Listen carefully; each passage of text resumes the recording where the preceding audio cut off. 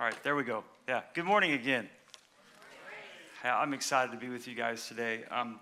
This is a first. So right now what we're doing is we're broadcasting live from the Edgewood campus, and that we've never done that before. So I want to welcome those in Wills Point and those who are joining us online. All right, so my name is Edward Barrett, and I have the privilege of serving at Stone Point here as an elder. And I have a new life in Christ, and I'm recovering from finding my worth in relationships, people-pleasing, and fear of man. Hey, guys. So at Regeneration, we introduce ourselves in this way to acknowledge what our core struggles are and to proclaim that we find all of our identity in Jesus Christ and no longer in our brokenness. So I got to work through my struggle of fear of man and preparing to be with you all today. In case you haven't already noticed, I'm pretty nervous about being up here. And public speaking is not necessarily my gifting. It is only by God's grace that I was able to walk through Regeneration for the first time over 10 years ago. And because of his grace, I still get to walk out the steps of recovery today. I'm not completely healed from all my struggles, but I'm struggling well in the way that I can admit it and how I can walk through it in a way that honors the Lord. So for the next 4 weeks, we're going to spend some time talking about our regeneration ministry, what it is not, and why it's relevant for every person listening today. You see, Regeneration is a biblically based discipleship program offering healing, recovery, and freedom from any type of struggle, really any sin. Who here struggles with sin? Yeah. So if you didn't raise your hand, you may be struggling with pride. So that really counts you in as well. The reality is we're all broken due to sin. And Romans 3:10 says it like this: no one is righteous. No, not one.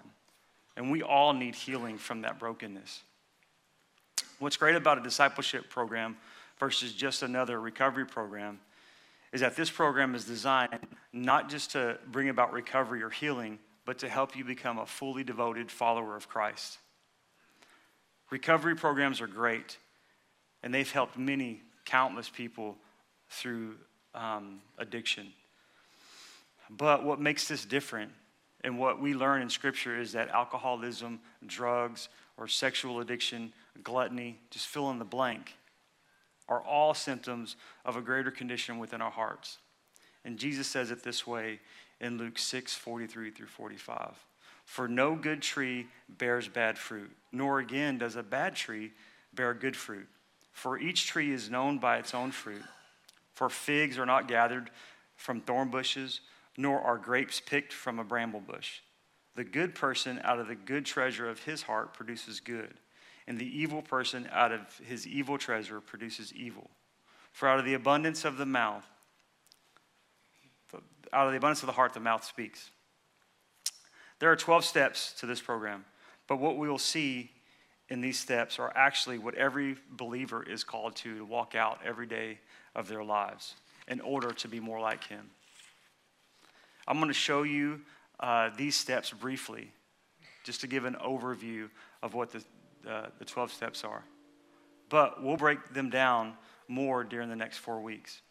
As we review the 12 steps, you'll begin to see a gospel pattern. So what would you say the first step into understanding the gospel? Isn't it to realize that we are sinners and that we're all in need of a Savior? So the first 3 steps can be summarized by this: realizing your need for God's grace. Step 1 is admit. We admit that we're powerless over our sin. Step 2 is believe that God is the one whose power can fully restore us. And then step 3 is trust. We need to trust God with our lives and our wills. Romans 7:18 says, for I know that nothing good dwells in me, that is in my flesh. For I have the desire to do what is right, but not the ability to carry it out. What this verse is saying is, I can't, but God can. And that's the first step of the gospel. And that's also the first steps in regeneration. So after understanding our sin and a need for a Savior, 1 John 1:9 says that we confess our sins. God is faithful to forgive us of our sins. So once we realize our need for God's grace, we must then receive God's grace. And we do that by taking an inventory. We inventory our hearts and our lives to determine the exact nature of our sin. And then step 5 is confess. We confess to God, to ourselves, and to others in accordance with Scripture. And then step 6 is repent. We turn away from our sin and we turn to God. And really what that says is we confess, turn away from sin, and turn to God. And isn't that true about the gospel? Peter says this in Acts 2:38. Repent and be baptized, all of you, in the name of Jesus Christ for the forgiveness of your sins, and you'll receive the gift of the Holy Spirit. So once we've realized, once we realize our need for a Savior and we receive His grace, we need to respond to God's grace, and that's the next 3 steps. Step 7 is follow. We follow Christ fully.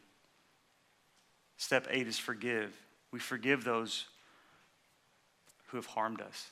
And then step 9 is we make amends. We make amends to all the people that we've harmed. And really what that is just walking out repentance. Jesus told the Pharisees in Matthew 3:8, bear fruit in keeping with repentance. Earlier we talked about, in Luke, Jesus was talking about good trees produce good fruit and bad trees produce bad fruit. That's what this is really talking about here. The fruit that we bear will tell the truth about what we believe and who we trust. The last 3 steps of regeneration focus on how to continue this journey of walking out God's grace. And that's regeneration because of God's grace. So step 10 is continue. We continue to examine our hearts and our lives, confess and repent. And I just confessed this morning that I still struggle with the fear of man. And so that's continuing to walk in that. So step 11 is intimacy. We deepen our relationship with God daily. And then step 12 is regenerate. We carry this message of reconciliation to others. And really what that says is to share and repeat and share. While this 12-step discipleship program lasts about a year, regeneration is something we're called to practice the rest of our lives. When we complete the program, we haven't gotten to a place where we no longer struggle, but rather we've gathered some tools to help us struggle well. Paul says it this way in 2 Corinthians 5:17 and 18. Therefore, if anyone is in Christ, he is a new creation. The old has passed away. Behold, the new has come. All this is from God, who through Christ reconciled us to himself and gave us the ministry of reconciliation. Isn't it really cool to see how the gospel is woven through these steps? This is why it's relevant for every single person, not just those who are struggling with some sort of addiction. Now that we've walked through an overview of this discipleship program and how it's rooted in God's word, I want to spend the remainder of our time focusing more specifically on the first three steps. As shared earlier, the first step into finding healing and freedom from our sin and struggle is to realize our need for God's grace. And so step 1 is admit. We admit we are powerless over our addictions, brokenness, and sinful patterns, that in our own power, our lives are unmanageable. I get the feeling that some folks in here may want to repeat that with me, because that's what we do sometimes in Regen. So yeah, I get you. Yeah. We referenced the scripture that goes with this step earlier in Romans 7:18.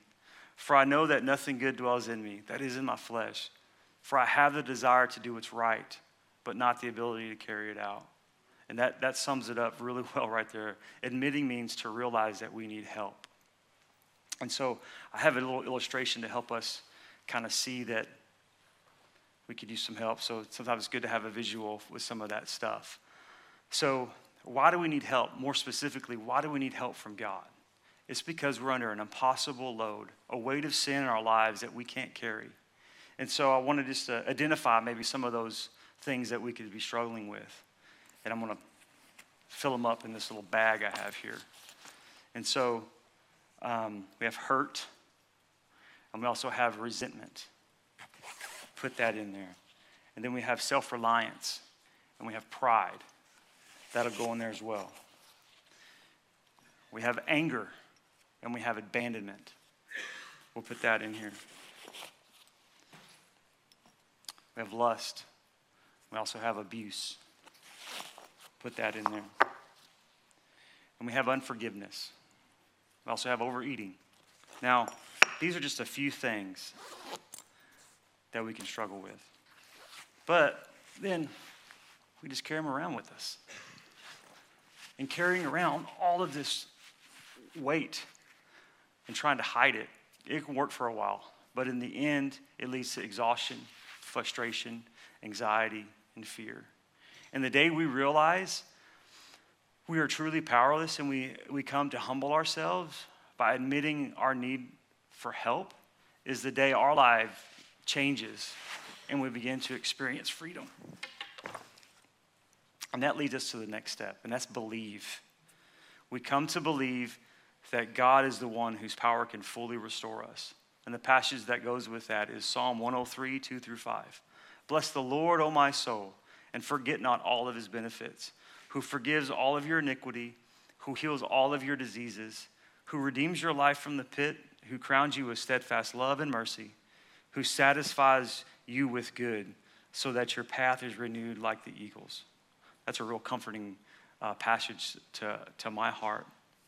And while realizing that we're powerless over our sin can be overwhelming, there is a hope in someone greater, one who's powerful enough to restore us, just like it talks about in Psalm 103. And it's God himself, and he longs for us to come to him. So back to our illustration with these pavers. This is what our life is like. We just carry around all this heavy and weighty stuff, which adds a huge burden to our lives. And it only gets heavier by the pressures of life. I mean, like, we have this stuff because we've already established that this life is broken and it's full of brokenness. So we get to have all of this weight that we carry around. But then we get to go to work. We get to try to love on our families well. And we have, every other thing imaginable that happens in our lives. And we still get to carry this. And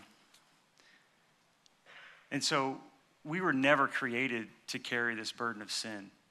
We were actually created to be in a relationship with God who can be the only one that carries our burdens. Incidentally, good works doesn't remove any of this. Doesn't remove any of my sins or clears the slate from my past sins. Just like a judge doesn't let a murderer free just because he was a good Boy Scout or Girl Scout or did wonderful things for people. No, until we're in a relationship with God, the weight of this world is going to be increasingly crushing. In Matthew 11:28 through 30, Jesus tells us, "Come to me, all who labor and are heavy laden, and I will give you rest. Take my yoke upon you and learn from me, for I am gentle and lowly in heart, and you will find rest for your souls. For my yoke is easy and my burden is light." The yoke of this world is hard and it's heavy. And we can take that yoke and just carry this around for the rest of our lives. Or we can choose Christ's yoke, which leads us to the next step. Yeah, this thing is pretty heavy. Okay, it's not enough to admit that we're powerless and believe that God is the one who can restore us. We must decide whether we can trust him with us or not. This step is possibly the most important step in regeneration. And quite frankly, it's the most important decision you can make in your entire life. All other steps lead to it or are a response to it. Steps 4 through 12 are God's healing plan that come from your decision to trust him. You can't move from here without resolving whether you completely trust him or not. So we've already established that carrying all of this weight of our sin and our hurts and our brokenness, like from others, like this affects us, and not only us, it affects everybody around us. We all have an unbelievably heavy load on our shoulders, and this is a spiritual reality. And God can lift it. You can't, but he can. If we trust in him, not just for eternal life, some future somewhere, like fire insurance, if you will. But with our will in every aspect of our lives, we can walk in freedom. Is he your Savior and your Lord? So 12 years ago, I didn't trust God. In fact, at the time, I was at the end of my rope. I had started Regen 3 times, and I quit all before getting to step 4. The last time I quit was because I met a girl, and we started a date. And I ended up finding all my worth and value in her. I thought surely I was fixed, and I didn't need God because all my bases were covered. But when that relationship ended, I was devastated. I was completely crushed. And I was actually mad at God for how my life turned out. And by God's grace, a friend shared with me Proverbs 19:3. And it says this: when a man brings his way to ruin, his heart rages against the Lord. It was by God's grace that I realized that it was my choices that got me into that situation. I was well acquainted with the steps at that point. But it wasn't until that moment that I trusted that God can and I can't. And so at that time, I came to trust him, and I put all of this stuff with him, and I trusted him with it. Now, I still pick it up from time to time, but I know how to walk through those steps to be able to put it back where it belongs to the person who can carry that, and it's not me. I was encouraged to go back to regeneration. That's how I learned to put that where it belongs. And I committed to do all that was asked of me. I was shown how to be a fully devoted follower of Christ. I learned how to stop carrying all this weight and to trust Christ with it and myself. We will never be able to gain true freedom and healing unless we can trust the Lord with everything, including all of our sin and brokenness. Jesus said in John 10:10, the thief comes only to destroy and kill and destroy. I came that they may have life and have it abundantly. And Jesus wasn't just talking about eternity. He was talking about life here and right now. Is your life abundant because you've completely surrendered to Christ? And I don't mean like hey, we're never going to have any need or want or all that sort of stuff. I'm just talking about, is your life abundant even when circumstances come that you're not devastated by them, but you have a hope in Christ to be able to move forward even in the valleys. That's what I'm talking about. Or is your life burdensome without Christ? Would you consider joining us on Monday nights? As mentioned during the announcements earlier, open enrollment for Regeneration is tomorrow, and it goes to the end of September. Don't wait. I hope to see you there. And with that, I'm gonna end just praying over us. Just part of a psalm, Psalm 34, 21, 20 through 22. So pray with me. Lord, our soul waits for you. You are our help and our shield. Our hearts are glad in you because we trust in your holy name. Let your steadfast love, O Lord, be upon us, even as we hope in you. Lord, thank you for this opportunity to speak with my friends. Lord, I pray, Lord, that by your Spirit, Lord, we can truly admit and we can come to believe that you are who you say you are. And then finally, Lord, that we can trust in you. We can trust in your saving grace, Lord, to take care of all of our burdens. Lord, we love you and we praise you. And I thank you for this. In Christ's name, amen.